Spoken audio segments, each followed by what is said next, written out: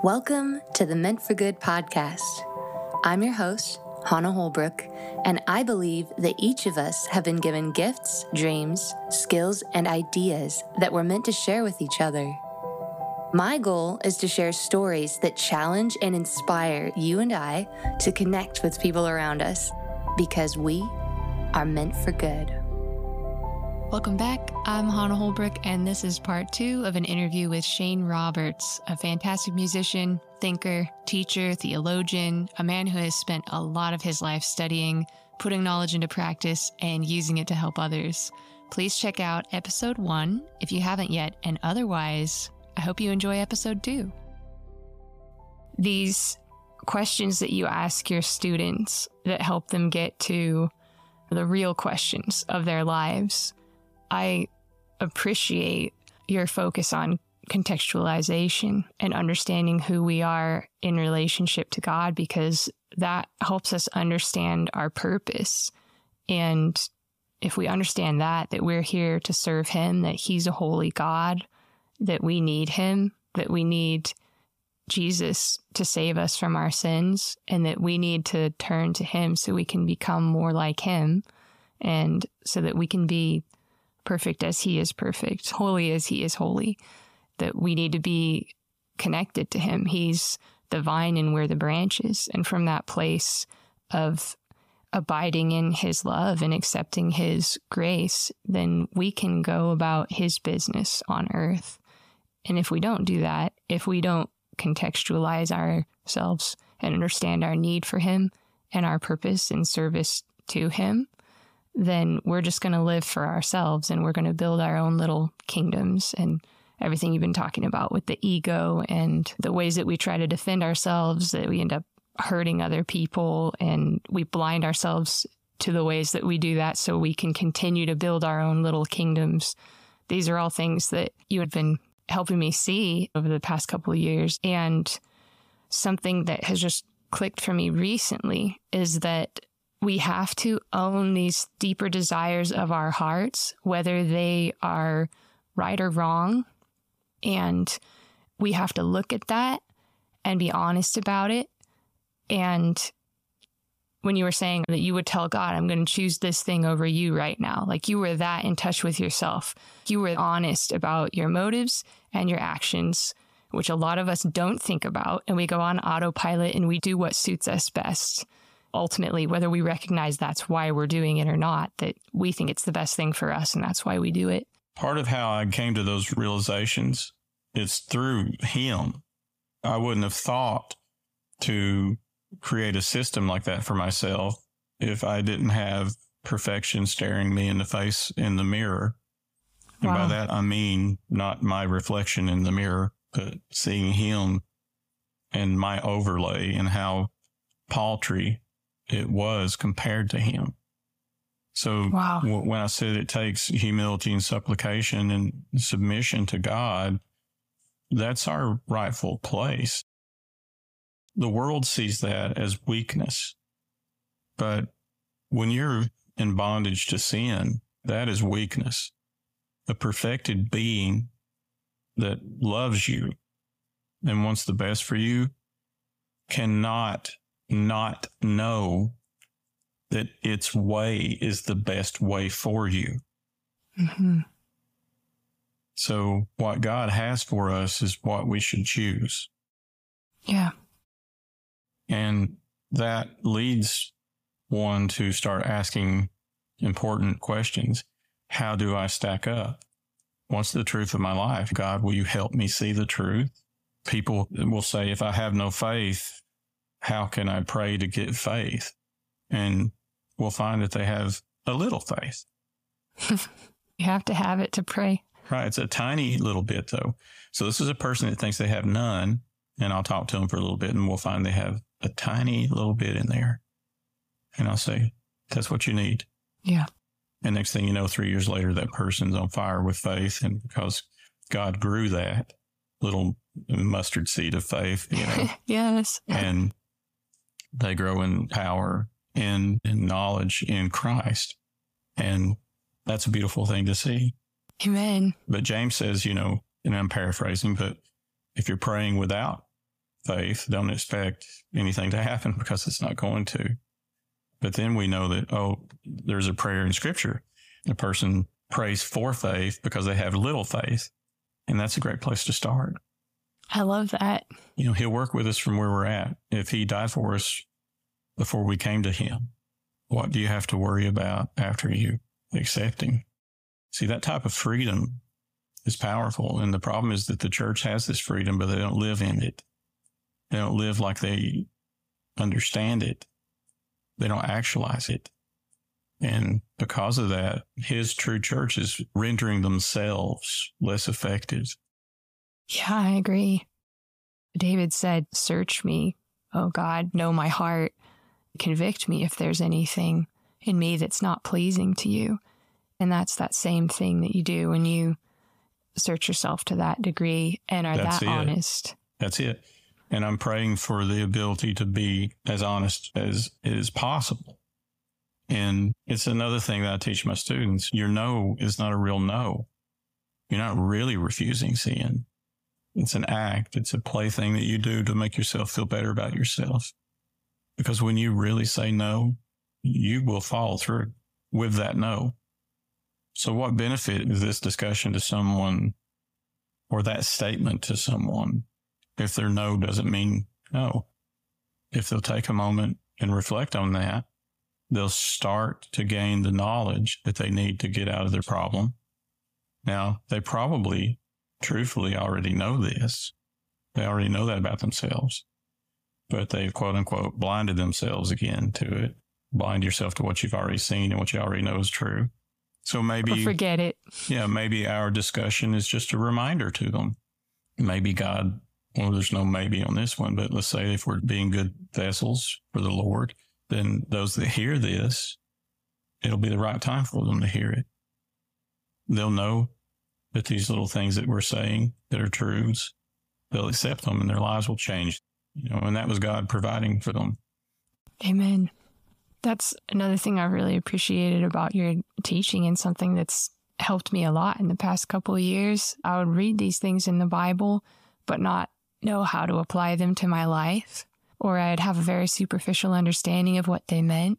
And a lot of what you've been talking about is that application, understanding the thing well enough to let the knowledge of it turn into wisdom through application. And there are several ways that you've talked about that today. And what we were just talking about with honesty, that's another example of that, of living in the light and walking in the light. And Jesus did that. And this was hitting me hard when you were talking about that earlier, that he, in one of the most difficult moments for him, when he's sitting there asking God, is there another way? Do I have to go through with this and die on the cross? Because I'll do it, but is there another way? But let your will be done, not mine. There's your critical statement. Let your will be done, Lord. Prosukamai, like to pray to God, to pray toward his infinite will and to submit yourself to it. And we see Jesus in the garden there. In one part of Scripture, he talks about he's sweating blood. He knows what's coming. He knows how horrible it's going to be, and that he's going to have to endure it.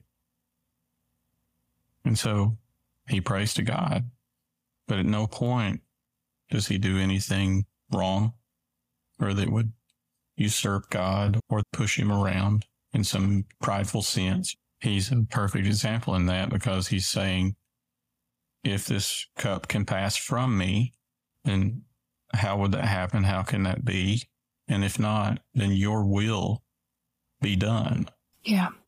If the church prayed that every day, all of us, I can't help but think we would be a lot more powerful in Christ. Mm-hmm. In that sense. I mean, in other words, it hones you. You're not worried about Netflix, or you're not worried about that 25 minutes you want to spend with somebody when you get the long game mindset of Christianity. It's not about your life here, although your life here is critically important. But if you think about the eternal mindset with God, how will you run this race of 85 or 90 years? How does that change things? Yeah. So we see in Christ this perfect way of dealing with extreme hardship. If you can help me, Lord, help me, but your will only, Lord. Yeah. And he's honest in his experience. Very stressful situation. Yeah, he doesn't try to hide that. Like you were saying, he's not prideful about it. He's not cowardly about it by any means. That's right. You know, he's looking at the situation honestly and asking God an honest question. And he's also resolved in his heart that he's going to do God's will no matter what. Yeah, he didn't ask it from a bad place. Yeah. Right? Yeah. How important is that? Yeah, I love it. You talk about picking up our cross each day, and Jesus says, if you obey my commandments, you're my friends. And then he says, greater love hath no man than this, that he lay down his life for his friends. Which he did. Yeah. And then you talk about picking up your cross each day. It's a way that we're meant to live, obeying his commandments and laying down our desires for his. And to do that, we need to be honest about what our desires are. So I guess the thing that I really wanted to get at in all of this is I love that you do the work you do, because I think my generation is prone to blinding ourselves to the things that we do, why we do these things, and what we really want. Because ultimately, we're very self-consumed and we don't want to see that. And it's what you said earlier, too, that we idolize ourselves in our own ways. We want what we want, and we don't want to be honest about what we want so that we can get it in a way that makes us feel okay about it and even good about it. Yeah, that's right. And all human generations have had this problem. I do agree with you, though, that your generation has it.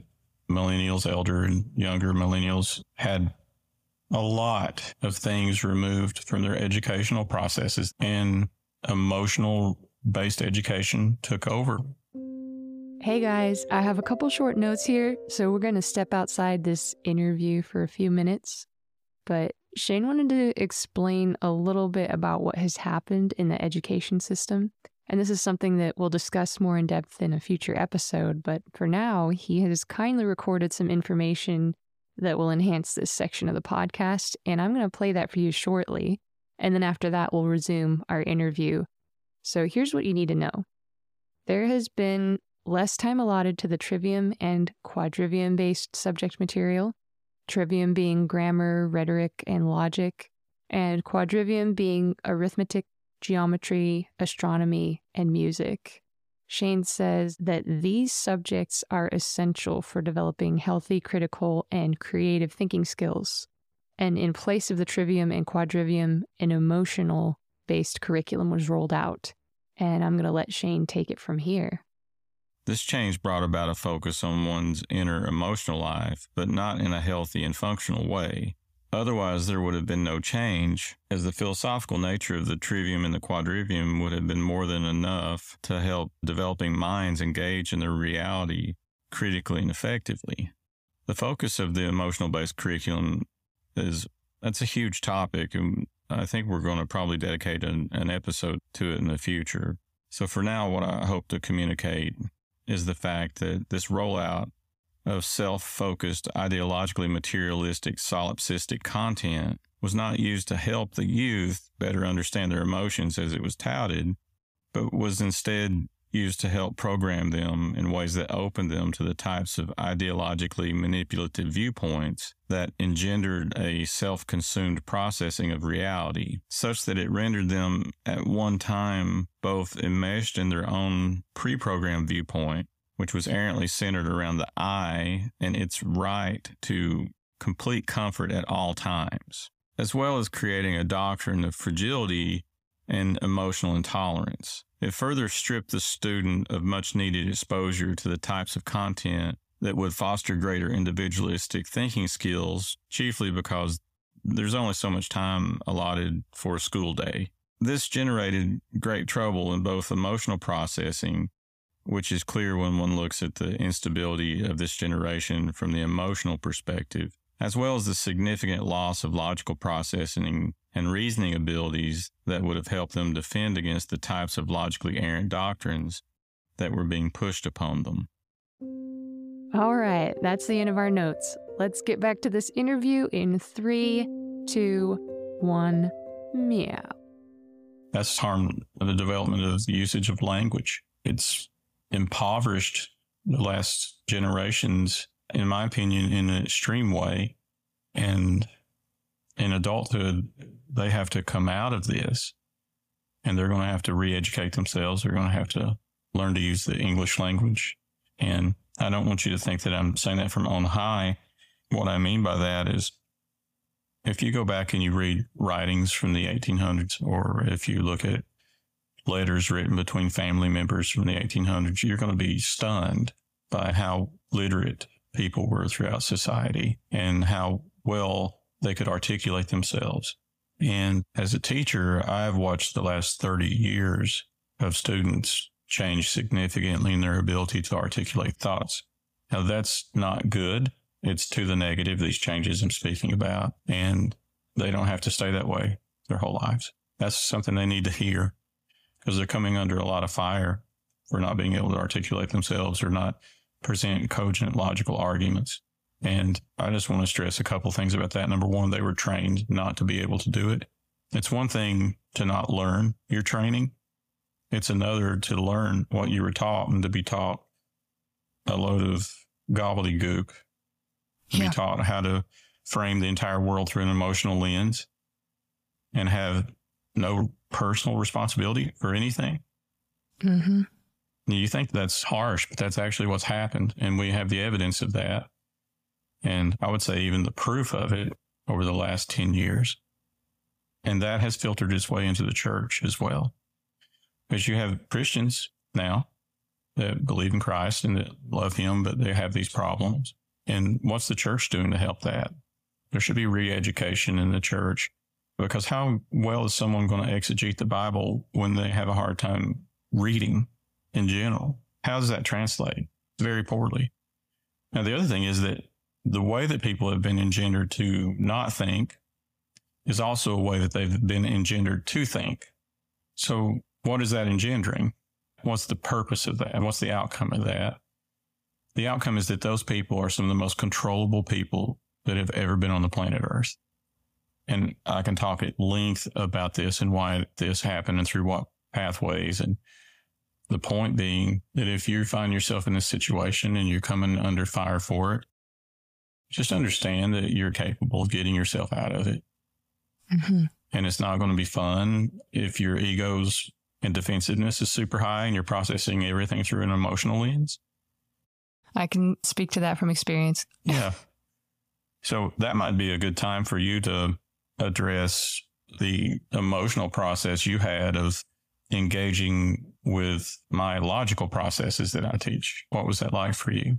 Yeah. Emotionally, I felt like a toddler, and I definitely had moments where I wanted you to think for me and feed me the answers.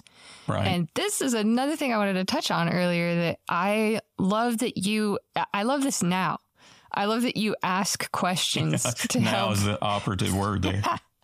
At the time, I hated this and I raged about it, which was shocking to me because I didn't know that I had rage.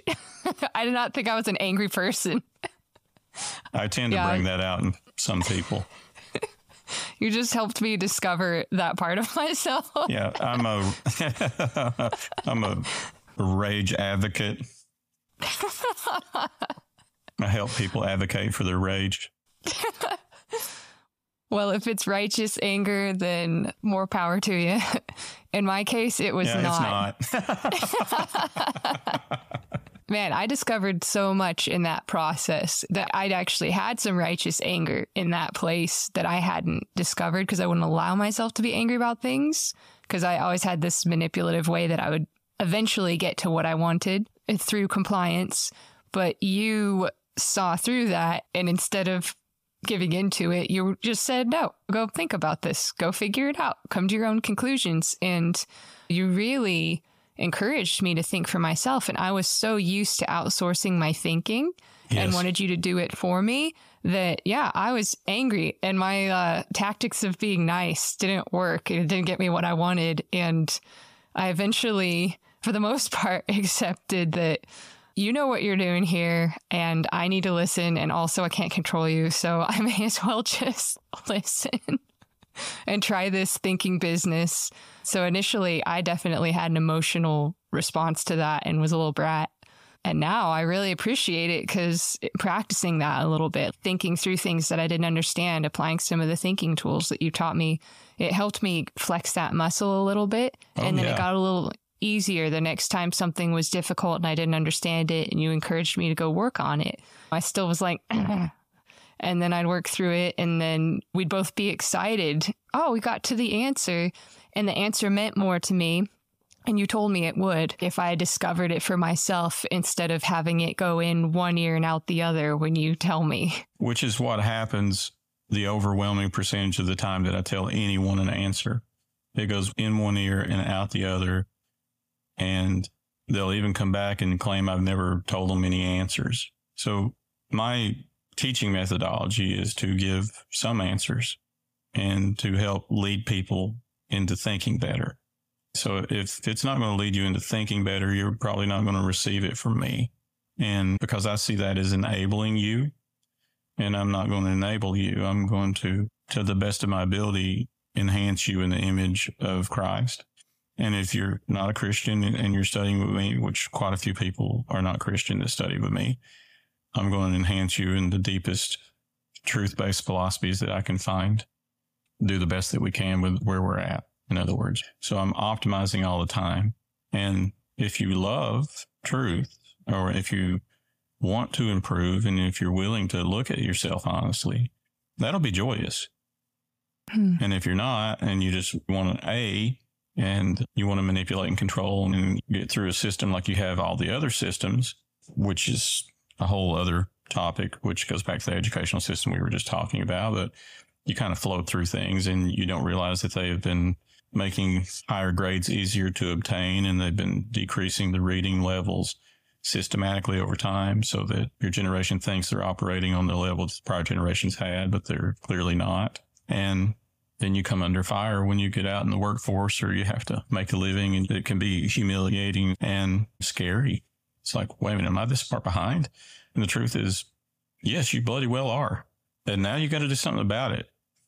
You can't just sit and go, oh man, I got screwed over in the educational system. Your job is to accept it if it's true and fix it.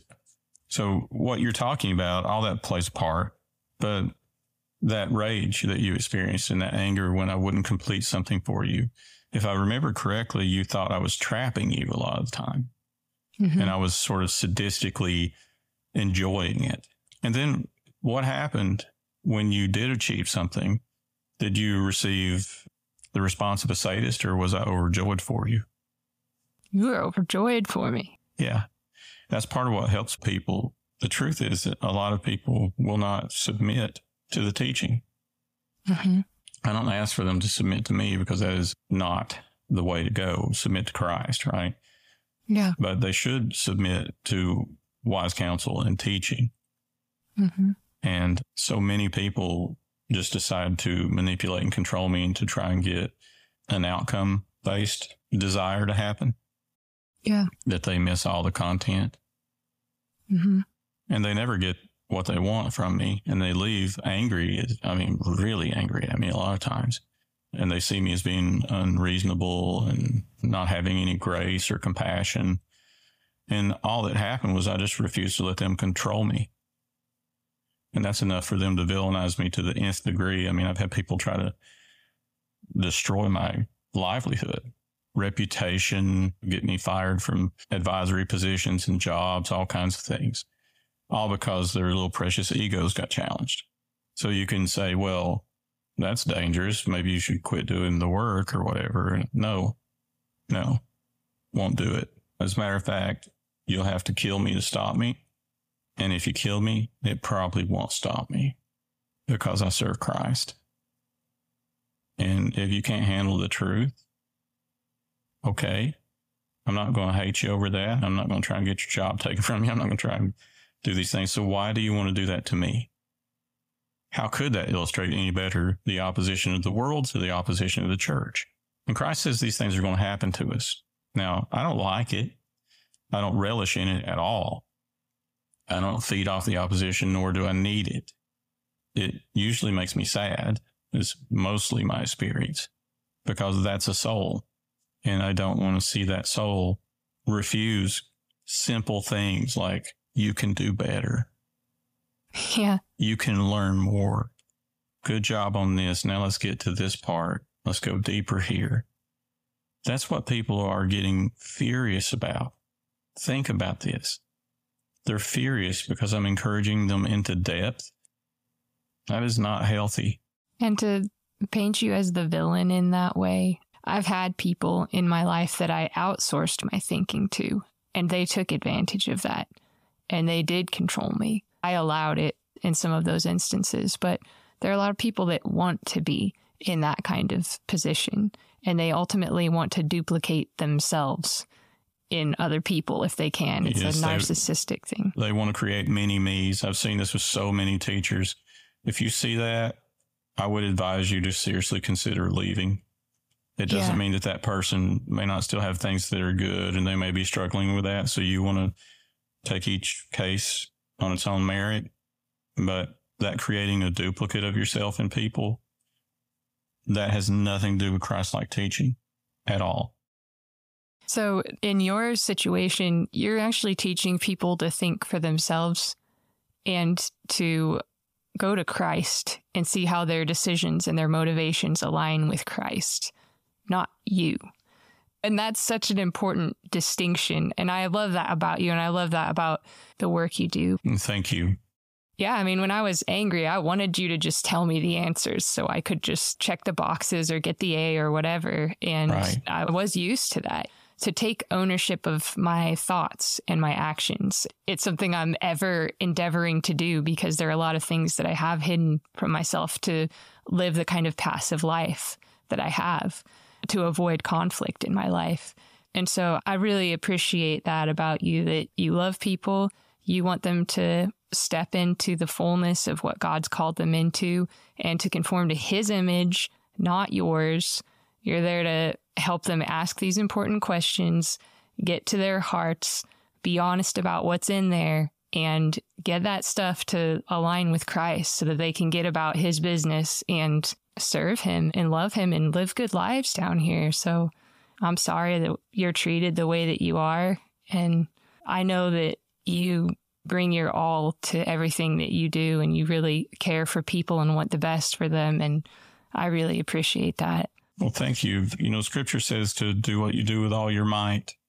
And there's, of course, more to that Scripture, but I've taken that very seriously in my life. And I'm glad I have.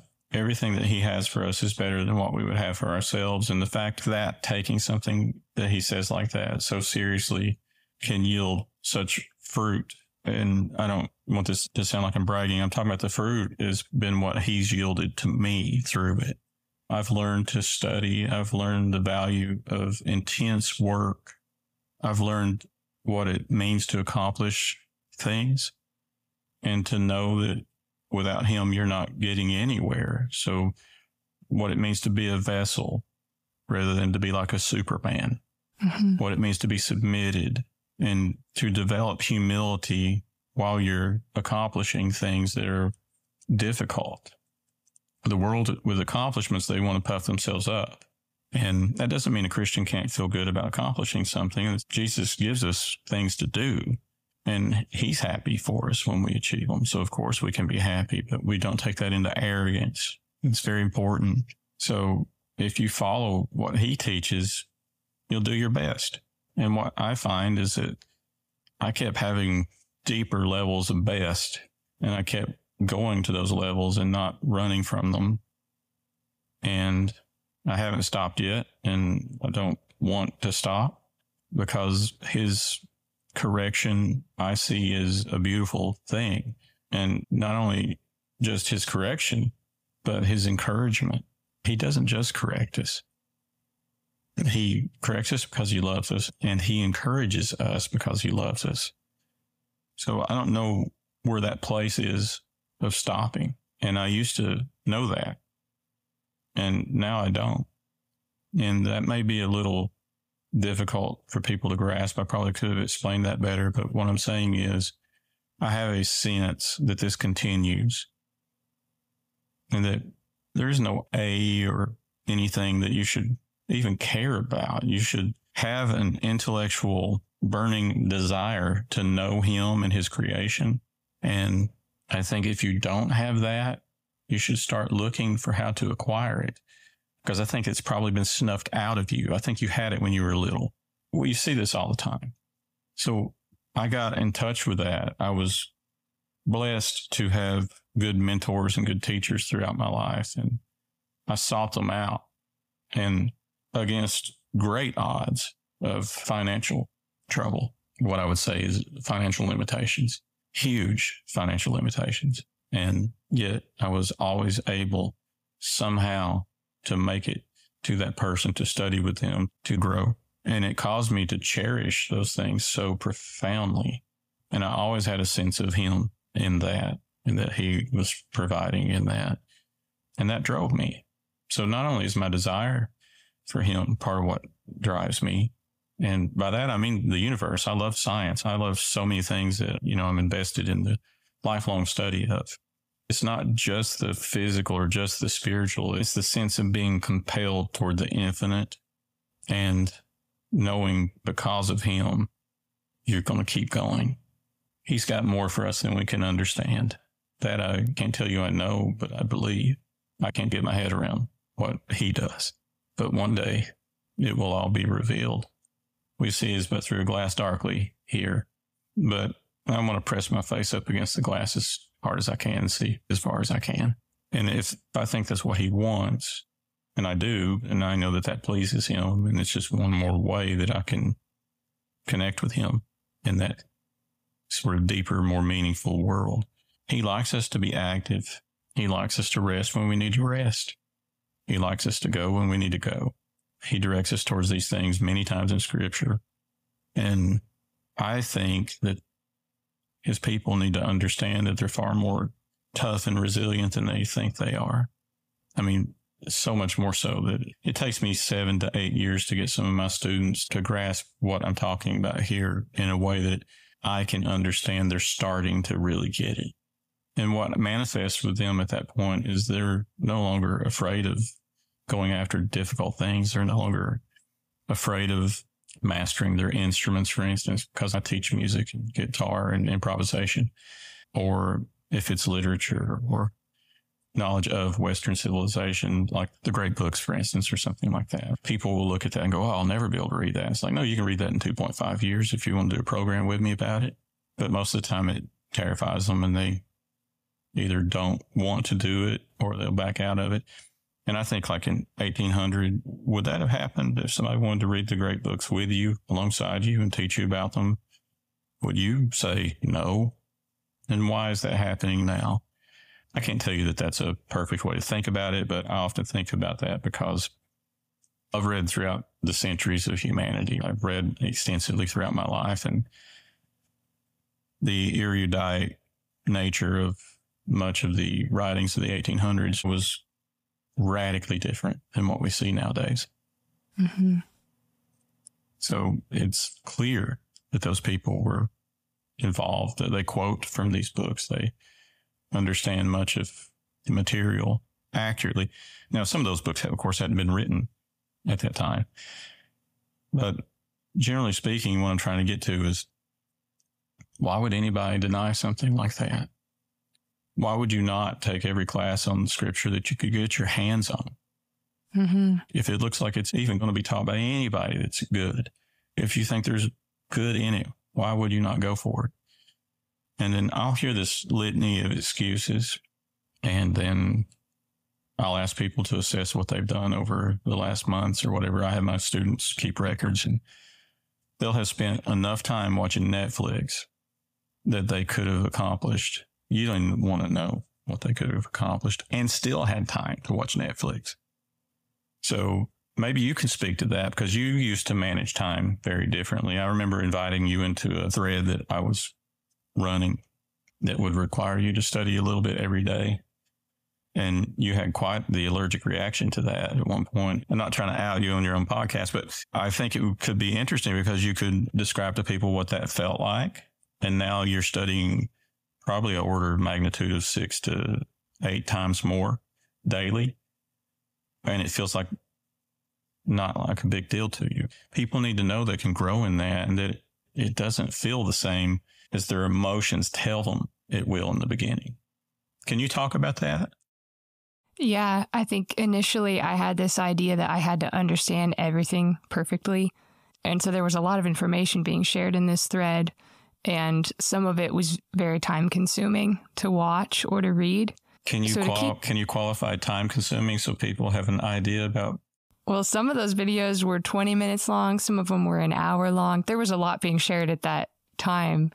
That adds up. If there are like 10 of those in the thread, that could be a day's worth of study right there, just in that. Mm-hmm. At the time, there was a lot being shared. I think there's less being shared in that thread now, but I also have learned to manage my time better. So I can be listening to something like that while I'm doing the dishes or driving. I can fold time as you do more than one thing at once. So I'm still intaking the information. Or toggle really quickly. Yep. I'm not trying to understand everything perfectly like I was at the time. And I know that I have more to learn about understanding things and taking them apart. So I've just accepted that this is where I'm at right now. So when you were trying to understand everything perfectly, was your output and the level of your understanding beneath what it is now or above what it is now? I think it was beneath. Yeah, definitely. It was definitely beneath. And that's probably because it was ego driven. Like I wanted to look like I understood everything. So I was trying to understand everything at a perfect level. And then I think because my ego was involved, I was making the work harder to do because I had some emotional stuff I was bringing into it that just made it a lot harder than it needed to be. And it made it more time consuming. And that's something I can say overall, that when my ego gets involved, there's often fear of what other people are going to think of me. And I bring that into the work I'm doing. And then that slows down the process. Then it takes longer. Then I don't get as much done. I don't retain as much. Yeah, that's right. So I'd say that was definitely part of that. So would you say that stepping into the higher levels of commitment forced you into learning what you just spoke about and overcoming some of that you would not have overcome it had you stayed in the position of, quote, I'm doing everything perfectly, unquote, while actually hiding from commitment? Yep. Do you think what I just said is accurate, though? Do you think it's an accurate description? Yeah, the hiding was, I guess, the facade of perfection. That's right. That's right. So I remember your response being initially just anti-committal because you were worried about time. Do you remember that? Yeah, I do. And I don't necessarily read every single article that's shared on there. I at least try to click on it and skim it or look at the headlines. I at least try to keep up with what's happening in the thread. And the more that I am exposed to the material, the more familiar it becomes. And so there is a storyline and an understanding of what's being shared that has developed that I didn't have before. So I guess I have a context for what's shared in the thread that's also helping me understand some of these things more quickly than when I first joined the thread. Yeah. Does exposure once a week work better than exposure every day? Nope. I know that from practicing too. Yeah, you didn't build your piano playing that way, did you? Exactly. I'd tell my students this. It's better to practice 15 minutes a day than just an hour or two on the weekend. They're going to get more out of that. Yeah, and it's better to practice 8 hours a day than 15 minutes a day. True that. Yeah. So what do you want people to know about what you're learning from this process? I've had the desire for comfort at such a level that I would really limit myself in pretty much every area. There are a couple areas where I've let myself try some things and take some risks. And partially because those examples were set for me. I've taken some risks in music because I had people in my life that did that, or having my own business. But these were examples that were set for me. So I wasn't concerned about failing in those areas because I saw someone else do it. Good. Even with that, there's a limit to where I've gone in those things. And so there's a certain level of risk that I haven't taken in those areas. Like I took the level of risk that I figured would get me to a place I wanted to be, but I didn't think beyond that because I didn't watch someone else journey beyond that point. So I would say there are a lot of areas of potential in my life that I hadn't considered, that I wouldn't even dream of touching on. That you are achieving in right now, correct? Yeah. In studying with you, you would challenge me even in not telling me the answer to something, not just spoon feeding me things. I had to take a little risk to think and put my answer out there instead of your answer. That was a meaningful risk for me, and it takes vulnerability to do something like that. And so I've discovered that, wow, I am very cowardly. I make a lot of fear-based decisions, and that goes back to the motivation of the heart, that there's a lot of selfishness there and wanting to protect myself. And that's why I don't take these risks. That's why I don't develop in these other areas. So as I've been seeing that, as we've been working together, and you've challenged me in a lot of areas, and it's been very helpful because now I'm seeing, oh, I'm afraid here, or I haven't seen someone else do this, and this is new territory. And well, yet again, I'm afraid because that's scary. It's out of my comfort zone. And also taking some risks and being willing to fail. And sometimes I do. And then sometimes what I put out there actually lands. And both of those things can teach me something. If I fail, then I can do it differently next time. And maybe next time it'll work. So in some ways, I'm accepting that that is a part of reality. That's a part of life. That's part of what we're meant to do. And that I'm not meant to live in this comfortable little place where everything's familiar and I can control it and I can keep everything all peaceful and nice. And right. Well, in that sense, comfort is a constrainer. It's a limiter. And I have a logical hierarchy, and it goes like this. Success is preferable to failure. Failure is preferable to doing nothing. And then the hierarchy builds out. If I fail, what I learn from my failure needs to be turned into success. Mm-hmm. If that fails, what I learn from that needs to be turned into success. So I'm constantly moving toward success is preferable. And we're not talking about finances here. We're talking about the spiritual world, understanding scripture. Can go through different ways of understanding scripture. And are you pre-trib, mid-trib, post-trib, or no trib? What is that like? And how do you understand that? And how do you not just take what people teach, but test what they teach and figure out what the situation is? Mm-hmm. And you can't always have someone that's ahead of you down the path. Sometimes you have to lead. And that model you're talking about there is exclusively a follow model. Mm-hmm. And that's why I'm concerned about millennials and Gen Z. I know there are people born in those generations that will lead, but I would like to see everyone in that generation understand the importance of needing to take paths that are not trodden, that they need to do that and they need to fail. And I'm not one of these people who's like, oh, yeah, you should just fail. No, you should succeed. But failure is preferable to doing nothing. Yeah. Another way to say that is doing nothing is the ultimate failure. Yeah. One of the various allegories throughout history, I could think of a bunch of them right now, but where the hero gets a fire, right? And they're going to fight something, and they go out and they're going to fight this evil and they're going to take it over. And somewhere along the line, this really comfortable environment gets delivered to them. Whether it's the island of Calypso or whatever, it's a pleasure-based thing, and then the person can stay there and they can be happy. And that brings us to something really important. Happiness is not the goal. If happiness is your goal, you're in a lot of trouble. A lot of trouble. depth, meaning, purpose.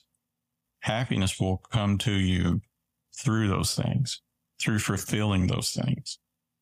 But if you seek happiness as an end point, not only will you be miserable a lot, but you'll get it confused with comfort and other things, and it will end up taking over your life. And talk about being worried about time. It'll eat all your time up. So that's another form of poverty, to outsource your thinking and to allow yourself to be placed into a position of inactivity. And the thing to remember is your inactivity will not look like inactivity to you in most cases. It'll look like a quasi activity. You may even be convincing yourself you're moving forward. Yeah. And that's very, very dangerous. So you should have some risk on the table. You should have some skin in the game. You should be in the game. You should be learning continually. There are no excuses. I've heard everything, you name it, all the years of my teaching. And I've seen a man complain about his finger hurting to a man who didn't have that finger.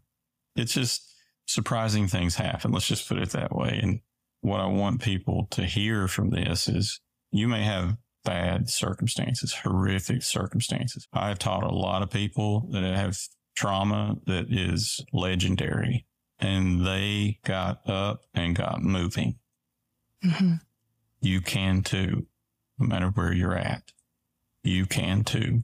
I came from a lot of poverty, financial poverty, and making a living as a musician is very difficult. And I made decisions to pursue things in life, and I stuck to those things. And I didn't let lack of money or presence of money eventually pull me away from that. And you don't have to either. So my hope in asking you that question was that people would hear in your answer that you had a misapprehension of what time was and what comfort was and what need of those things was, and that you're way more capable now because you redefine those to more accurate definitions in reality. Because what I see is, I remember watching, let's just say, a theologian last night with you who made 6 logical errors within about 30 minutes, and you caught all 6 of them. Yay. Yeah, that wouldn't have happened had you not done some of this work, right? Thank you. And do you have a greater sense of accomplishment, and you don't try to outsource your thinking all the time now. You insource your thinking and outsource your thinking, right? Mm-hmm. It's like, we talked about this in our first attempts at this recording about outsourcing to experts, and that experts are great and experts should be used. They should also be vetted, because not everybody who's supposed to be an expert is. And there's a lot of agenda-based everything you can think of and anything you can think of. Yeah. But we have to own our decisions. So the fact that we want to outsource is problematic. Wanting to take the burden off of you, right? If you'll accept the burden and you'll investigate instead of just outsource intrinsically and own the decisions, you'll find you're highly capable and you can do a lot of things, and you can ask great questions. And I've asked my doctors questions they've told me that they've never heard before in their career. I've had this happen multiple times, and they didn't have the answers to those questions. Had one of them get really angry at me about it, and the rest of them were surprised and went and investigated on my behalf. Wow. And one told me he just didn't have the time. He was working. It was unbelievable. He was literally caring for a small town, and he didn't have the time. But ultimately, I had to go try and decipher things. And I was using those individuals as resources for that deciphering, as well as myself, as well as the internet, as well as the power of modern research. You can do so much now just from your couch. All of this, people fear they can't understand things.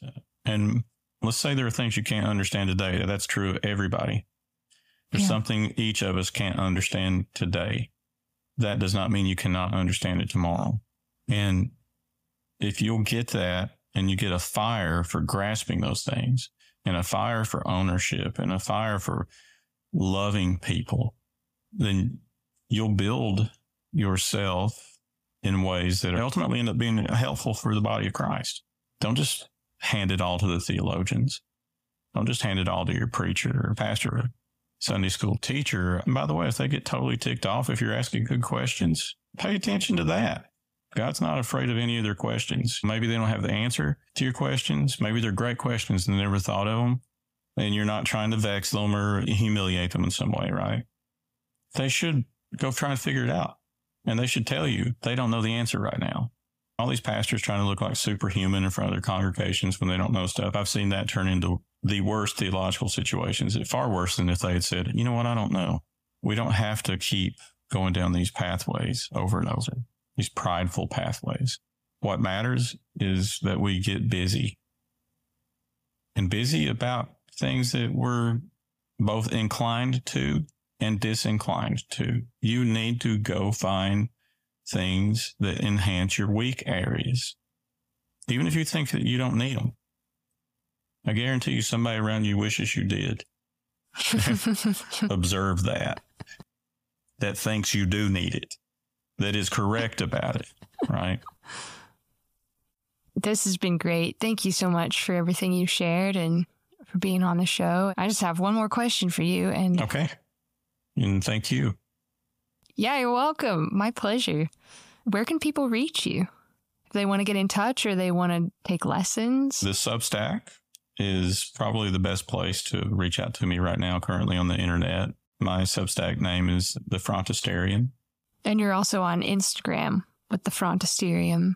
So people can go to Instagram.com/The Frontisterium. That's right. I'll put both of these links in the show notes, and you guys can go find Shane on there and say hi. And check out his essays in The Frontisterium and the posts on Instagram as well. Yeah, and the essays are, I think there are 50 up right now that deal with the plague of misidentification. It's the misidentifying of concepts in one's life and how that results in a lot of delusional thinking and errant thinking that causes harm. A lot of the things that we've talked about today stem from that kind of misidentification.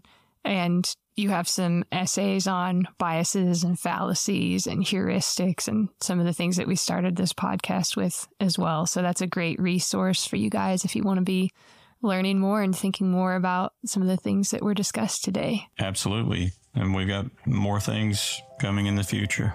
That's right. We'll be doing more of these interviews. Thanks again so much for your time. And yeah, this was fun. Thank you for inviting me, and I really appreciate it.